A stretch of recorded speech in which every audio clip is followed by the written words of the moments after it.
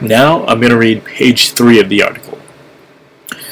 Our second stop was Oyster Boy, the West Queen West institution which Mr. Chang chose specifically for the chefs from Montreal.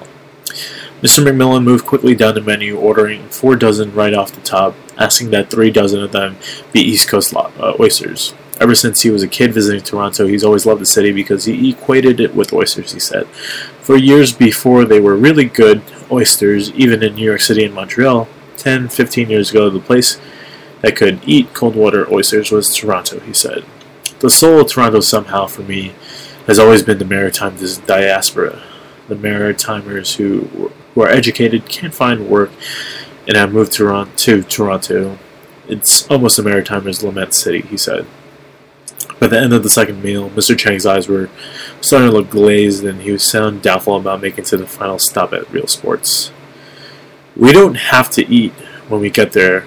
You can just have a drink, I said. He tipped his chin and let out a laugh. That's definitely not going to happen. We'd lost Mrs. Henderson to jet lag by the time we arrived at the giant sports bar. This is a crumpled old lady, she said before disappearing into a cab.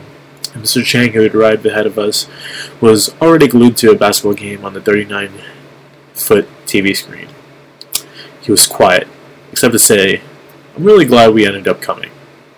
Waitress approached and asked if the rest of the group would like to sit in the VIP area, and Mr. Chang, who has more than once landed on Time Magazine's 100 most influential people and counts among his friends celebrities like Martha Stewart, were genuinely thrilled to accept. Holy shit, this is amazing, he said, a delighted grin spreading across his face when he saw the personal beer tap at our booth. He reached his hand out and stroked the tap a few times. This is amazing, he repeated. Despite not being hungry, he ordered a round of Cajun and Pee-wee spice wings for the table, plus chicken fingers with ranch sauce on the side. When they arrived, both Mr. McMillan and Mr. Morin were effusive in their praise. We don't have any wings like this in Montreal, Mr. McMillan said. They fry the wings with no batter. Mr. Chang turned to Mr. Meehan. What do you think? Mr. Meehan, the quiet, bespectacled former New York Times food critic, looked around him and thought for a few moments. The size of the screens is pretty compelling, he said. The conversation turned around to Terrier and the cocktail party they were due to attend at the Four Seasons. I brought a suit, Mr. Chang said, sounding annoyed. My office told me I had to wear a suit. You're the lead guy. Weren't you the lead guy? Isn't it David Chang's fucking Terrier?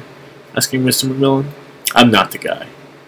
A few hours later, the images of smiling Mr. Chang at the cocktail party appear on Instagram and across social media.